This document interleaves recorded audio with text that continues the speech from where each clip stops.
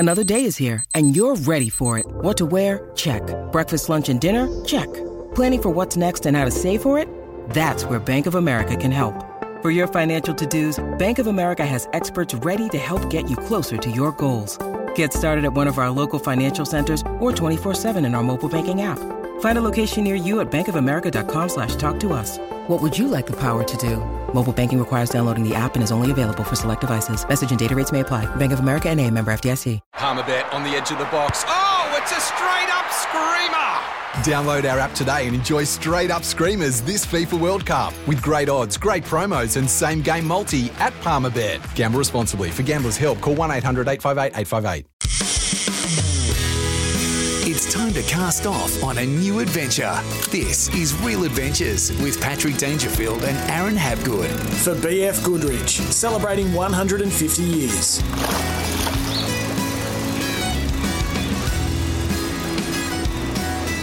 Hello and welcome to Real Adventures for BF Goodrich. To celebrate the 150th anniversary of BF Goodrich, get up to $150 cash back when you purchase 4 or more passenger or SUV tyres.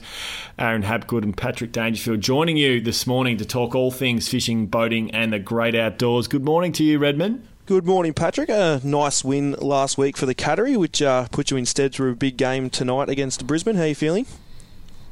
Certainly does. It's a huge weekend of footy, clearly. It's quite extraordinary, actually. We were talking about it during the week, a few of the players, and we celebrated, I think it was Monday night or Tuesday night, the fact that it had been 100 days away, living in a hotel room, which hasn't been, it's been indifferent at times, especially with a couple of kids. Not complaining to anyone from Victoria, though, given the lockdown that everyone there has been under. But it's been a pretty wild journey. Obviously, a huge amount of work goes into competing and executing and playing well, and then giving yourself a chance to play finals. So, the 4 remaining teams have certainly thoroughly deserve the position that they're in, and we give ourselves a chance tonight to play against the Brisbane Lions, who have played really well at the Gabba. Obviously, it's their home deck, and they've been able to play at home for the majority of the year. So the challenge is in front of us, and for us, it's why not? Let's absolutely give it a red hot crack, and you never know what might happen. The Flying Bull, that's what we're going to call you from now on. How are you going to perform tonight? You were running around very straight lines actually on the weekend, Patrick. Very straight lines. I was very impressed with you. You pulled up all right? No, I pulled up well. It's not hard when you don't move out of the goal square. I didn't spend too much time anywhere other than there, but it's always nice to play deep, Redmond, when the ball's coming down thick and fast. Well, I'm looking forward tonight, and like I said to you last week, go Cats, good luck, Patrick, and to your team. But more importantly, fishing. Shed rebuild, Patrick. I know you've got a bit going on with your house at the moment. I'm going to talk a little bit about my shed, and I'm going to talk a little bit about your shed. Well, you're going to talk a little bit about your shed in a minute's time. I spent a couple of weeks ago with the old man. We built new fishing racks for the shed, and I was going to buy some, and I'm like, should I buy some? I'm like, COVID, windy, raining. Nah, stuff it. I'm a chippy. So I picked up my first left-handed screwdriver for the first time with my dad, and I've never used a tool in my life, let's be honest. And we actually made, I can't remember how many we made. I think it's not 18 rod holders, hot rod holder rack, which would have probably cost myself. Probably, I reckon in the end it would have been about $16 or $18 for the wood. It was just like offcuts of decking. How long did you spend at Bunnings? Because generally when I get in the mood for and haven't for a while, because we've obviously been rebuilding the house, but when it's like, okay, I'm going to clean up the shed, I end up going to Bunnings, spending about 4 hours there, buy a whole lot of things I don't need, and forget the one thing that I went there to get in order to build whatever I was building. Like I said to you, I'm not the handyman to build stuff, so it's sort of like going shopping with a woman. I get in and get out pretty quick because I got no idea about building things. My old man's actually a robotics engineer, very intelligent man, and didn't rub off on me, obviously, but we literally grabbed on it, and we grabbed just decking. Basically, half of it was offcuts, to tell you the honest truth, and a couple of feet for it. And I think it was about $18 in total, and Dad's got all the tools at his place and stuff. So we ended up building this rack, holds 18 rods, and in the end, we've worked out we can actually fit in between now, because the timber that we've had sits out further. We can actually double up the rack, so we can actually probably get over 30 in there, depending on how far. Some will sit bigger and wider than the others, so we'll measure it out. So we'll probably end up with 30 to 35 rods in this rack. And I'm not joking, it took us a couple of hours, probably 2.5, 3 hours, but for nearly, say, $20, and all Dad's equipment and his screws and nuts and bolts and everything. Thanks, Dad. Literally $20, and I had these. It's a cracking rack. I'll have to send you a photo of it. So that was pretty fun. I know you're designing your shed now, and I'm tipping the shed's going to contain a little bit of fishing equipment. Patrick, Shells, what are you building? Yeah, well, the challenge at the moment is sort of, I don't mind collecting tools. It doesn't necessarily mean that I use them all the time, but I like having them. And we're going to review the storage system in our review later in Red's review today on Real Adventures, and you can get all of our Red's reviews through our podcasts and wherever you download your podcasts or on our Real Adventures app. But I'm actually kitting mine out with a modular system from Pinnacle, which I found them at Bunnings. And it's a great... Everything's interconnecting, and obviously you've got your industrial sort of shelf set up, kids' toys, all that sort of thing. But they've obviously got great benches as well as the backing systems that you basically screw onto plaster, and then you can poke through all your different hooks that you have for drills, screws, and the like. So pegboard. Sorry, that was what I was trying to get at. So. Found them through Bunnings, and that's sort of what we've been working at the moment. Bit of fishing news around the place. What about IKEA? You should get a couple of flat packs, Patrick. I tell you what, and I'll be very blunt. Certainly, these come in flat pack form. The industrial shelves do, but there's other parts that don't. There's drawer units. Pegboards obviously come flat, and you screw them to the wall. There's timber workbenches. Mobile cabinets, which come pre-made. I far prefer the pre-made, as you said, because they're a nightmare to put together. And just one thing I reckon you can add to a shed, which sells 1,000 stories, and I've got it at my place, is a fishing board. Like up on the wall, Pat. And get something on the wall that you can, whether you can just like sticky tape to your wall if you want to put pins through it or whatnot, whatever you want to do. You can go buy something from Bunnings. I'm sure Bunnings will have something that suit your needs, but how good is it having photos up on the wall when your mates come over and they look at it and go, how good's that? Like, look at that, or when'd you get that, or look at this and that. So if you're a fisherman, I think nearly everyone has a fishing wall at their place, don't they, Pat? I don't like to brag. I'm very humble, unlike you, Redmond. Let's get into a bit of fishing news, though. Extreme Boats, they're a New Zealand boat manufacturer. Paul Worsling's actually just... he's just received delivery of his 795, I think it is. It's an absolute weapon. Monohull, with twin 200 Yammies. And they're just about to go into the twin hull market. And I found this quite fascinating, Redmond. I want to get your opinion on it. Why would a really well-known and well-respected boat manufacturer like Extreme move into... the trailable catamaran market when they've done so well with what they've done with their mono hulls? Is it just expanding the portfolio? Why would you look at someone like Extreme and then look at, why would they go into that sort of market? Because they're very, very different boats, clearly. They're an extremely good boat on the water. They're probably one of the top aluminium boats going around on the water from New Zealand, especially as well. So they're a fantastic boat, and that's a really good question. It'd only have to be to expand, wouldn't it? Like, their boats are as good as they get. Is it just to expand or create a new market, I guess you could say? I thought generally you're either a twin hull connoisseur or you're mono hull. You don't have sort of the toes in each sort of market because well, generally it's nah, twin hulls are no good. It's monos. Or if you own a twin hull, it's like there is nothing that's better riding than a twin hull boat. You can't go with anything else. Well, and driving twin hull boats, you need to know how to drive them, and everyone will say this to you. I've had mates that have bought them and sold them within minutes, and I've also had people that buy them, and they're the best things in the world. So, yeah. So that was me. So I remember the first boat that I bought over in Adelaide was a Markham Whaler 4.5. It had twin 40 horsepower Mariners, and it may as well have been like going fishing in a shower. I have never been so wet driving a boat, and this thing had full clears. It was like a mini game boat. It was just, I loved it. It looked spectacular, but it sucked water back onto the deck like nothing I've ever seen, and it used to walk as well once it got up and going. So my foray into twin hull boats didn't 4.5. Great stable as all hell, but it was amazed how wet it was. I just couldn't believe how it would suck water back in. So yeah, my foray didn't last super long, and then it was onto something different. The smuggler type, exactly.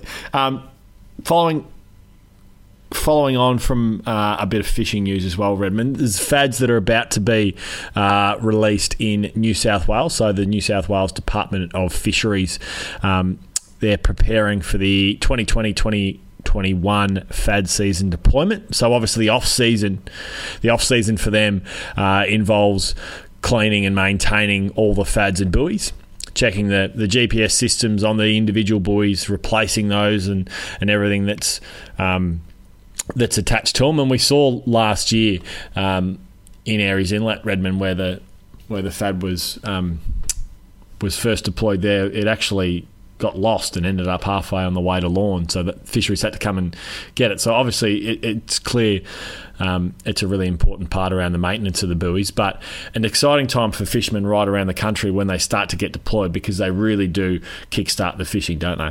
Serious question before I get into that. Is it buoys or buoys? It depends if you're a yachty or a pat.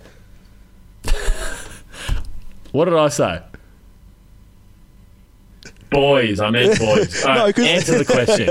Well, they are an extremely important... Sorry, mate. They're an extremely important attribute on the New South Wales coast. They catch so many fish for anglers. They are respected along the whole New South Wales coast, but there's also...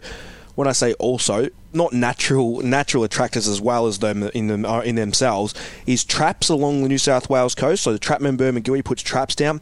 Anything that holds sort of life will hold pelagic fish. So mahi-mahi, dolphin fish, they are probably one of the most sought-after species around the New South Wales FADs. And you've got to remember, depending on how high up you go along the New South Wales coast, the species change and whatnot. Bait fish hold around these FADs. They think it's protection, causes the mahi-mahi to hold. It also causes marlin to hang around there. It will cause all pelagic fish to hang around the New South Wales FADs. But they do, but they don't aggregate right on the buoys themselves, do they? So it's important that you don't have to go and fish right on the direct, like literally next to it. It's in the general vicinity that those fish will aggregate. So you don't just have to line up boat after boat after boat once they get deployed and think, unless I'm right on these buoys, I'm not going to catch anything. Yeah, you're spot on. And I was fortunate enough to get a lot of mahi-mahi off the Eden FAD last year, and we basically drove up to the FAD. We had a bit of current there, which marlin don't like, but the dolphin fish do, and we'll start in, say, 50 metres past it, and we'll just drift all the way through, and once you sort of got maybe 100 metres past it, you'd come back up and do that drift again. And quite often, when you get the dolphin fish going, they'll sort of float with you and keep following with you off those FADs. They do sit close at times, but your marlin and you'll mark them up all around that if they're... I'm not saying every day, but they will hold fish. And I did a trip in where was I? In Vanuatu numerous years ago, and they first went straight to a FAD, and we had a blue marlin that come up on the teaser, hooked the blue marlin, we ended up jumping it off, and that was sitting off the FAD. So they work right around our country of Australia and right around the world. So they're well done to New South Wales for deploying them again. Obviously the whales migrate up and down the coast, and now they're sort of starting to slow down a little bit. We'll start to see some fishing off them done. Your week in fishing, let's get to it before we get to our first break. A few snapper, a few whiting. It's been interesting for you, Redmond. Yeah, great week, to be honest with you. We saw some beautiful weather here in Victoria. A little bit cold at times, but majority it was really nice. We got some beautiful snapper offshore. I managed to get 3 really nice fish up around that, 5.5, 4.5, and then one around that 2 to 2.5 kilo. I didn't weigh any of the fish, just rough estimates. Nice gummy too offshore, which is great to see. As I always talk about those snapper grounds, the gummies will always be on those grounds on the snapper. They tend to be a lot smaller, not so much that you don't often get those big thumping 30 kilos. You get those sort of, we'll call them eaters, that 5 to 12 kilo around that size, Pat. Also, you've got the whiting in Port Phillip Bay. My God, they are very, very good at the moment. Very, very good. It's great to see so many people getting amongst these fish. They're quite easy to catch, and they are beautiful size. Squid. Now, we spoke about them, and I told you they were going to get better and better. Now, Pat, you haven't experienced this because you're living the high life in the Gold Coast, while us peasants in Melbourne are living in our houses, basically. But I tell you what, most people live in their houses, but go on. Well, we can't even go outside to check the plants. People are very smart in regional Victoria because there's a lot of people working from boats, not home. Let's put it that way. So I'm seeing more boats out than ever, and I think this is affecting the calamari fishery just a little bit because during the week in that calm weather, I have never seen, on a Wednesday, 120 boats in the Lonsdale Bight around midday. So there's a lot of people working from boats with their laptops, which is, to be honest with you, it's great to see everyone getting out. I'm enjoying it, but it has been a bit slow, the squid fishery. I think it is just the boat traffic, but they will get thicker and thicker in the next coming months. So, yeah, it's been a pretty good week here in Vic other than on the fishing side of things. We've got a huge show of Real Adventures coming your way this morning. The Social Club is up next. You're listening to Real Adventures for BF Goodrich. And don't forget to download the new Real Adventures app. It has all our latest podcasts, fishing news, tips and recipes. You're listening to Real Adventures for BF Goodrich, celebrating 150 years. Welcome back to Real Adventures for BF Goodrich, celebrating 150 years. Before we get into the Social Club, Redmond, your boat update, it's not far away now. I think you're picking it up at the end of this week, start of next week. I've only ever spoke good about Melbourne Marine Centre and Andrew and the boys up there, and I gave him a week to get my boat fitted, and it's been 2. So I'm not that happy, Pat. I expected a week's work done down at Melbourne Marine Centre there, and they've only done nearly everything in 2 weeks. So no, I'm pretty happy with the boys down there. You expect to jump the queue every time you have anything. You know what? You've turned into me. You think you're a queue jumper. Wonder who's rubbing off on top of it. You might be spending a bit too much time with you. Well, not time, on the phone. No, the guys down at Melbourne Marine have been bloody terrific. They I joke around saying a week's notice, which is never going to happen. It is not far away. When I say it's not far away, I could get the phone call any minute to come pick this up. It'd be probably another week now, I think, at the most, I reckon, from what I spoke to Andrew. All my Garmin gear is in. I actually managed, Pat, I haven't said it, we spoke about it. I managed to get 2 10-inch screens in the dash. I did it. I got it in there. Andrew and the team fitted it out, and it looks amazing. I got the VH... I was going to say, well done to you. You managed to do that. You managed to get Andrew to do that. Terrific. The stainless is on now. My snapper racks as such. They got the... They ended up getting the through-hull transducer in as well, which is awesome, which is a big factor to me. They had to get the flare done properly, and also the Bimini and clears are well and truly on, and the engine is on. Important to note that the reason that you've gone the through-hull transducer, it really does help eliminate the noise that you'll get from the disturbances of water and movement if you were to just screw something onto the back of the boat. Yeah, you're spot on. For the novices at home. Yep. Yeah, it's... To be honest with you, nowadays, pretty much, it's through hulls the go. It's technology's come through with it, through the goods, and basically, it's unbelievable the picture that you're going to get running a through hull transducer. Not only are you going to not have as much interference when you're accelerating and trying to sound around, but when you're actually travelling at speed, and I do this a hell of a lot. So if I'm heading up to your place, Pat, down to Moggs, and I'm leaving at Queenscliff with the boat, coming up to say good day to you and chase a few kingfish out the front of your place for a day, I travel there with my sonar on the whole time, and I'm marking up the bottom the whole way over there. And if I can sit at 28, 30 knots and I'm talking about a nice calm day, and mark the bottom crystal clear, I can still see pinnacles and lumps and bumps all the way over to your plate, the whole way along the bottom. So it is vital to have the clearest picture you can. The through hull is going to give that. Transom mounts will still work relatively good, Pat. People fit them out. It's important to where you put your transom mount transducer, but you need to understand that your through hull is the way to go these days. And you and I we had a phone call last week and we chatted with Garmin, and we're actually talking about transducers with your vessel, and you're actually contemplating getting.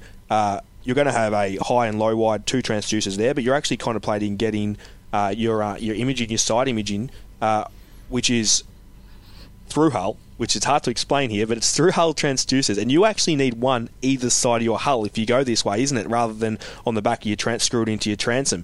So they better do a bloody good job when they put it in, otherwise the thing's sinking. You're literally going to have 4 through-hull transducers, but due to the fact that you've got a V on the side of your boat, you can't have, because you're looking out to the side with your side imaging, you can't have it just one transducer. You have to have 2 either side to get that quality of picture. So it is worth doing if you're contemplating going through hull. So yeah, definitely speak to your local dealer and make sure you get that done if possible. Social Club, Patrick. Social Club, if you've got a question for Aaron or I, make sure you're sending it into our Real Adventures social pages on Facebook or Instagram, or better yet, send it into our Real Adventures app, which is new in the App Store now. First question is from Timothy. What sort of jigs do you use for kingfish, Aaron, once they start to make their way down with these warmer currents? The first thing I'm going to say to you is regarding kingfish, and you'll back me up here, Pat. I got stuck into you a few years, or longer than a few years ago now, about kingfish, and the number one rule, what is it? Have everything. Literally, have everything. I've got a better answer. Don't fish for them, because they're the most temperamental fish in the ocean. They're a great fish to fish for, but they are a nightmare to prepare. Like it's great if they come up to you, but going out and targeting them, they're such a drain. They can be pricks at times, like you said, and that's why it's be prepared. But to answer your question, when I say prepared, just quickly, we're talking micro jigs, different styles of actually jigging jigs. We've got different styles of live bait, squid, slimies. You've also got poppers, which I'm not a massive fan of, but I like to get my lure under the water a little bit. So your subsurface lures. There's so many different attributes to have to chase these kingfish, squid strips and everything. But to answer your question for your jigs, depending on where you're fishing and your size, if you're in the heads, you're not going to go there with an 80-gram jig because the tide's too strong. If the tide's running towards the slack, you might end up with 120 gram, but if it's running hard, you might end up with 180 gram. If you're offshore, out the front of Moggs Creek, Pat, next to you in 30 metres, and there's kingfish underneath you, you might only have a micro jig running your 40 gram, or you might go up to 180 because you want a heavier, sharper action. And like I said to you before, they're kingfish. Bricks of fish at times, so be ready with all sorts of jigs and whatnot that you do need to have catch them. Next question is for you, Patrick, and it is from Casey. Paddy, I'm trying to get some Xmas shopping done nice and early for my husband. How much should I spend on a fly fishing rod for him to get started, as he's very interested in this over the coming months? If you're just getting into fly fishing and you've never done it before, the best thing that I can recommend is just set yourself up with something extremely basic, and I'd go certainly on the cheaper side of things. JM Gillies have a purpose-made 9-foot 6-weight fly combo set, and whether it's Otto's Tackle World or Anaconda, it's sort of that mid couple $100 range, $150 to sort of $200. I think you can get them for, just off the top of my head. And that is definitely something that I would look to go into. You can go the top end of town and spend, literally thousands of dollars on rods like a beautiful Sage rod. And I would only do that if you're really going to get serious with fly fishing.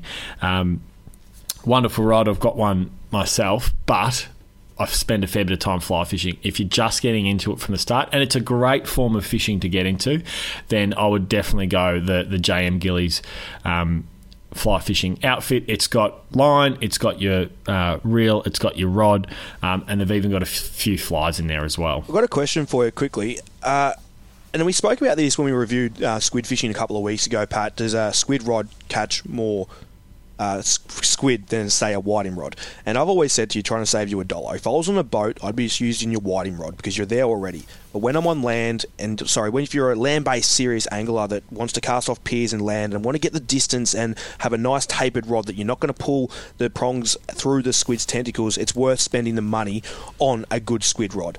Now, a specific eggy rod, I should say. Now, coming back to that question regarding your fly fishing, will you catch more fish with a sage fly fishing rod, which is, like you said, thousands of dollars, than what you will with a $150 to $200 fly rod? Will you catch more fish? That's the question.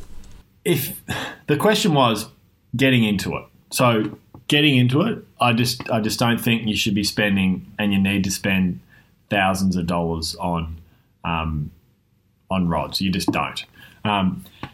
Certainly, the difference with fly fishing is that the rod is incredibly important compared to, say, squid fishing, for example. The lightweight and construction of it really does make a difference to the distance that you can actually cast. You can go the middle band. I mean, Redington do really nice trout rods, and they'll sort of be in those, anywhere from a couple of $100 to sort of $500-$600 range.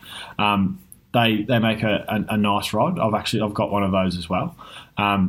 At the top end, I think it's definitely sage, and you can match that with a cheap reel, basically, because it's just not as important. Certainly, if you're going to catch really big trout and those sorts of things, salmon overseas, then you want a better quality rod. But in Australia, with the size of the trout that we have, you could probably spend less there. But for starting out, getting into it, go the cheaper option. Before Pat asks myself the next question, Casey, just be mindful that you do need to spend a few $100s on a pair of Ray-Bans as we speak about, and potentially a new Range Rover also. Sorry, Pat.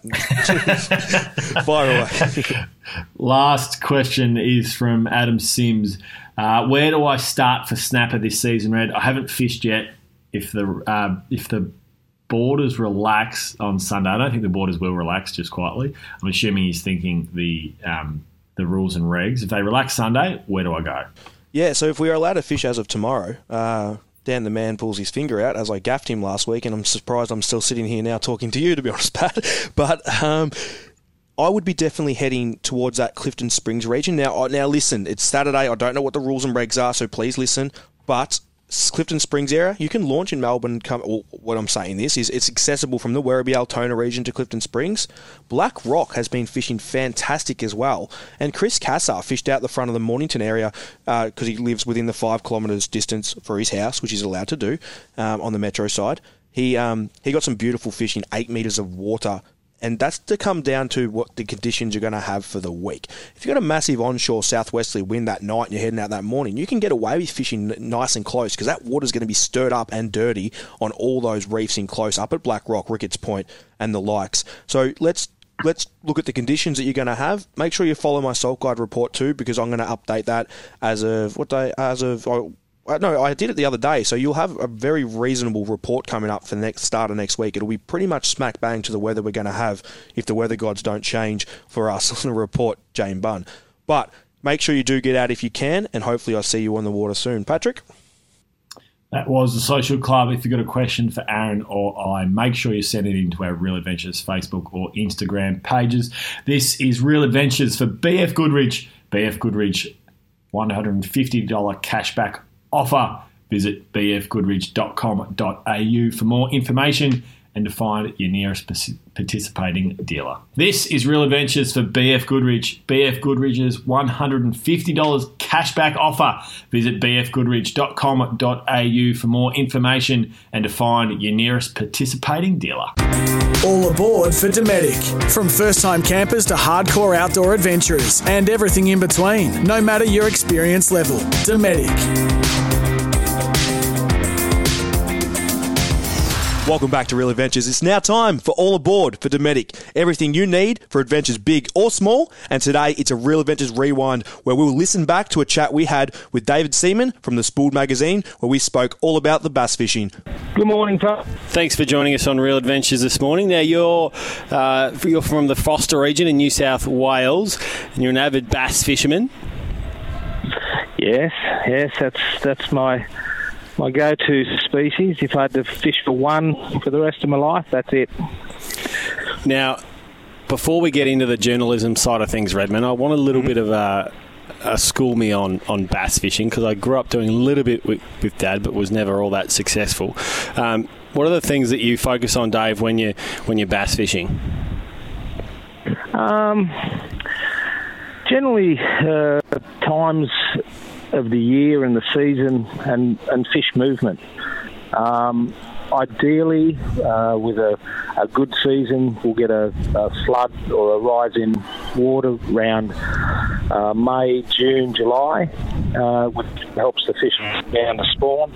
And with that mass travel, you get a concentration of fish in certain areas.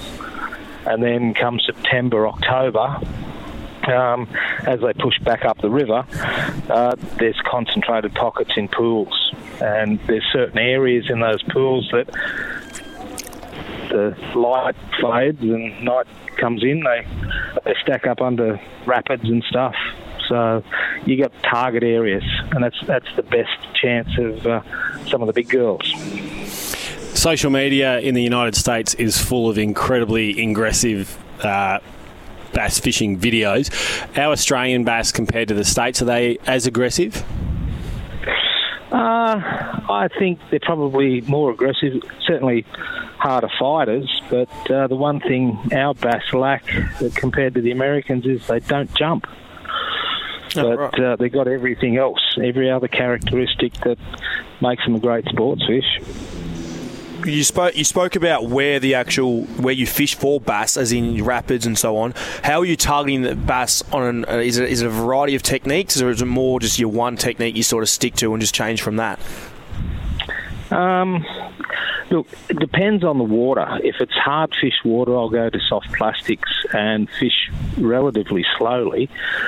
But if we're doing a canoe trip, say paddling through from upper reaches to lower reaches, I'll use spinner baits as a search bait, try and find a pocket of fish, and not necessarily like the textbooks say target structure like snags, but weed beds can be just as productive, and even more so.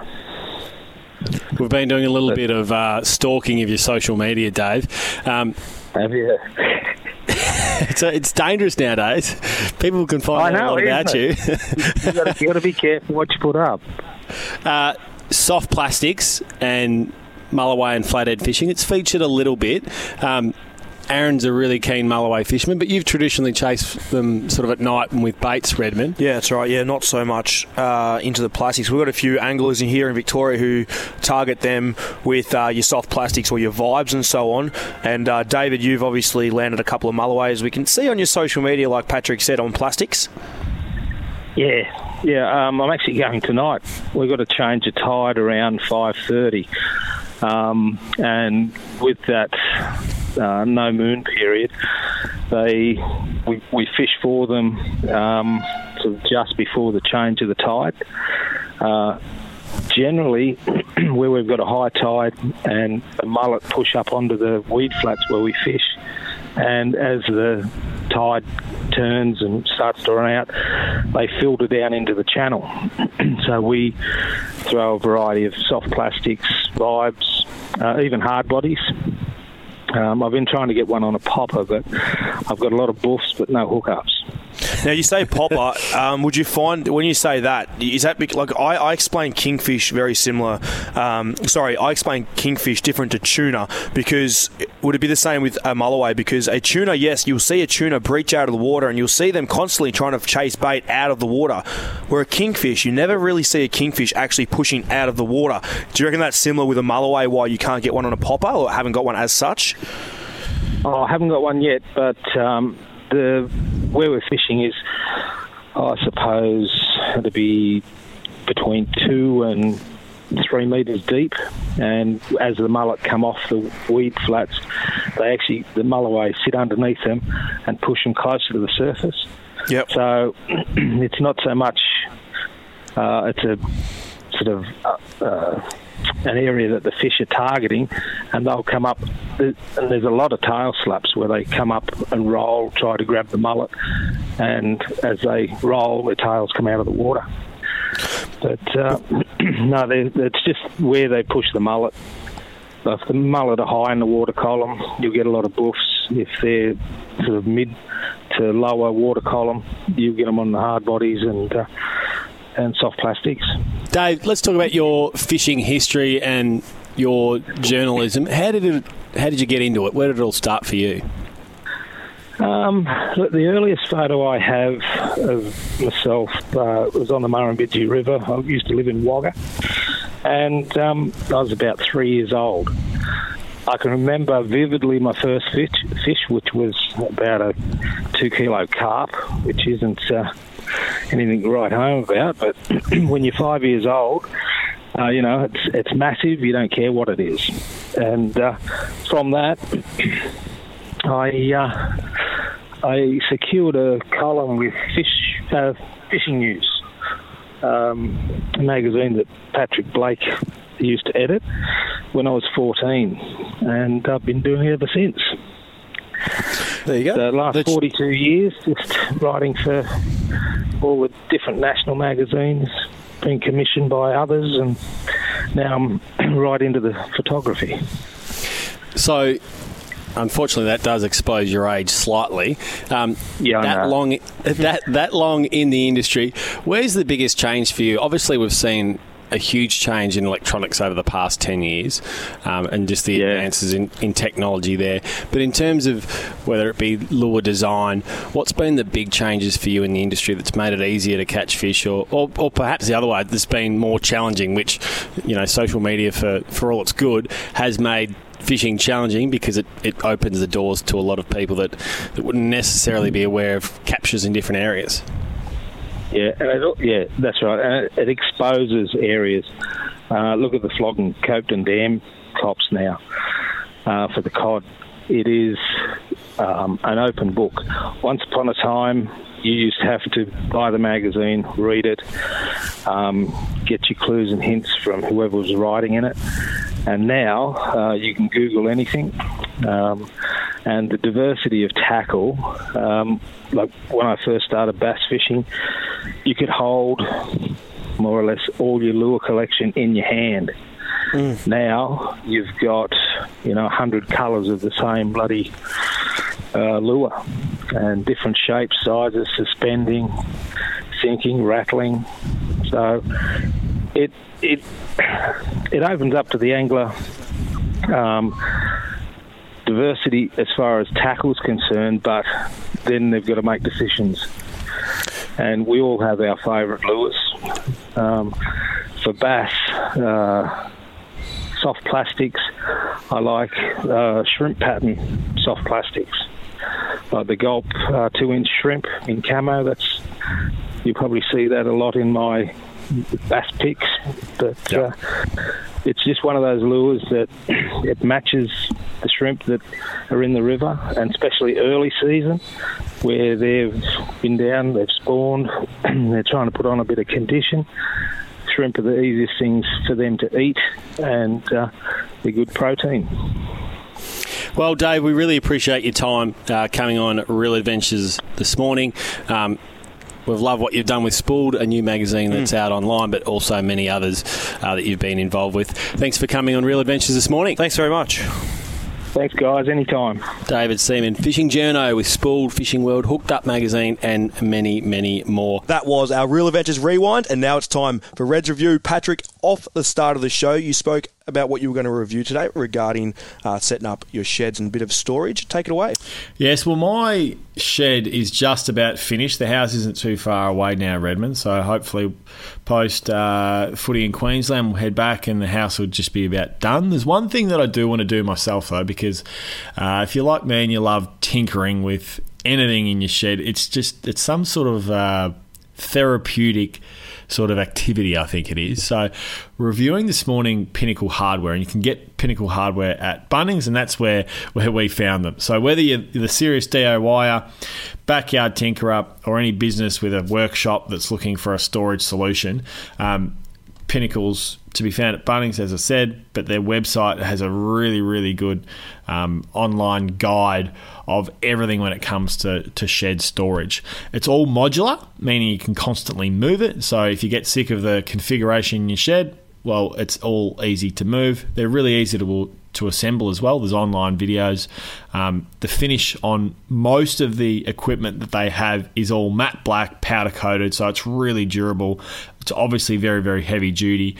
And whether it's pegboards, there's a new timber top workbench, there's modular drawer units, and there's obviously the industrial side of storage and the shelving that they have. So when it comes to that side of things, there's the real heavy duty set that they have, which you could find in any sort of workshop almost. And then there's sort of your at-home sort of storage setup that can be a bit more simpler in terms of its construction and that side of things. When it comes to all the accessories that you have with it, there's hooks that attach to all their pegboards, screwdriver racks, storage trays, and plenty of other sort of mobile storage units that they have, whether it's drawer units, and slimline cabinets. So Pinnacle Hardware is our Reg review for today. As we said, you can find it at Bunnings. We're just about due for a Bunnings sponsorship with how much we've spoken about them today, Redmond. But they really are a thing of beauty, really well designed. That's what I'm working through at the moment. So that is Reg review. And when Bunnings have their left-handed screwdriver, we'll contact them. Nicely done, Patrick. That was Reg review. You're listening to Real Adventures for BF Goodrich, celebrating 150 years.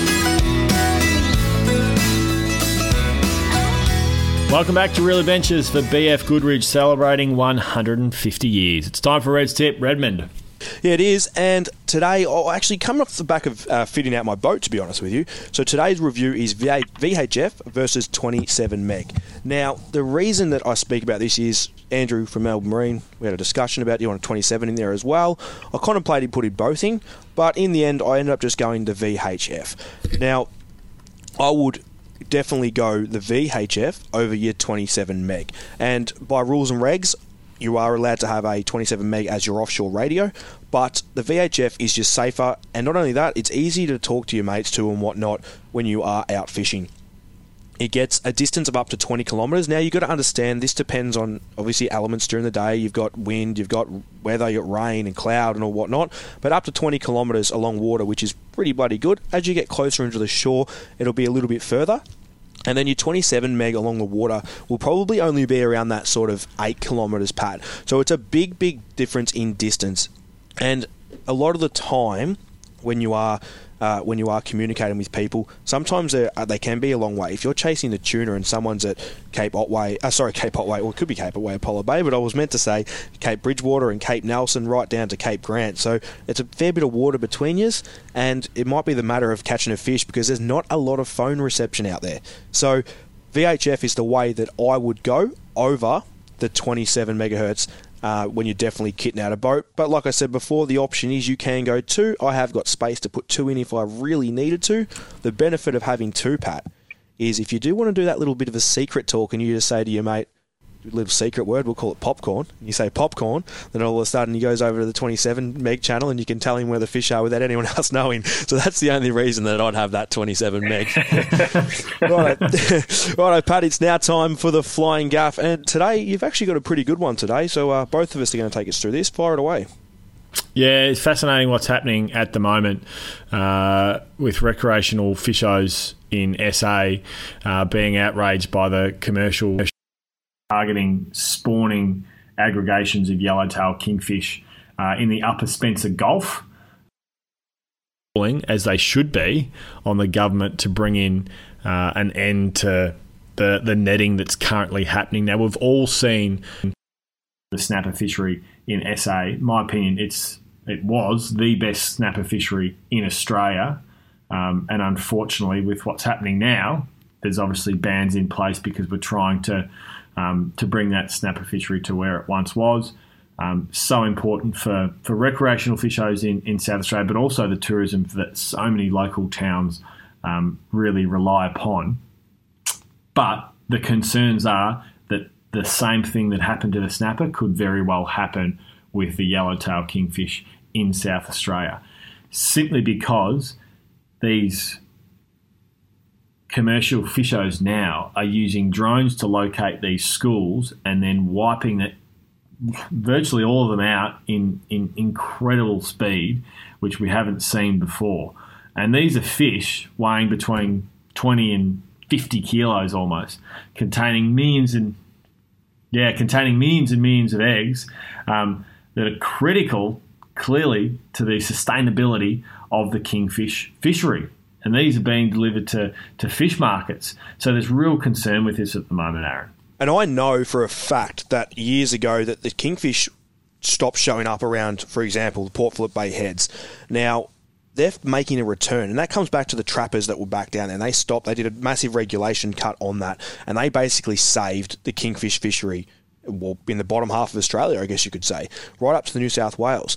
Now, they really need to get their butts out of gear and fix this, because, like you said before, technology has come so far that now the fish basically have no chance. They will not survive this. If they are able to take 2 tons of quotas of yellowtail kingfish that are carrying our eggs, that means our fishery will be shut down very, very quickly, I believe. And I am one that is all for commercial fishing. I like commercial fishing. I think it's great that people can go buy seafood. I think there's enough for everyone. But this needs to be maintained and sustainable, and made more sustainable than what it is, because it's getting out of hand. South Australia, Pat, is the only place that they can use netting to catch yellowtail kingfish. So, I don't know. I think it needs to be thoroughly looked at, and whether it's quotas changed or the way they do things change, I don't know. I'm not into the politics side of it, but something needs to be done, and you and I stand here and 100% support the fact and this, this proposal from recreational anglers to the government to get this sorted. Anyway, you have been listening to Real Adventures. Patrick, best of luck tonight. Pull your finger out like you did last week. You played very well, and so did the other boys. Everyone, I don't care. Stuff Collingwood, go Cats, and hope the Lions get done tonight. See you next week. It's Tyre Power's Big Footy Final Sale. To kick things off, you can get the power to buy 3 and get 1 free on selected Toyo passenger car and SUV tyres. Tyre Power's Big Footy Final Sale can't last. Visit tyrepower.com.au now.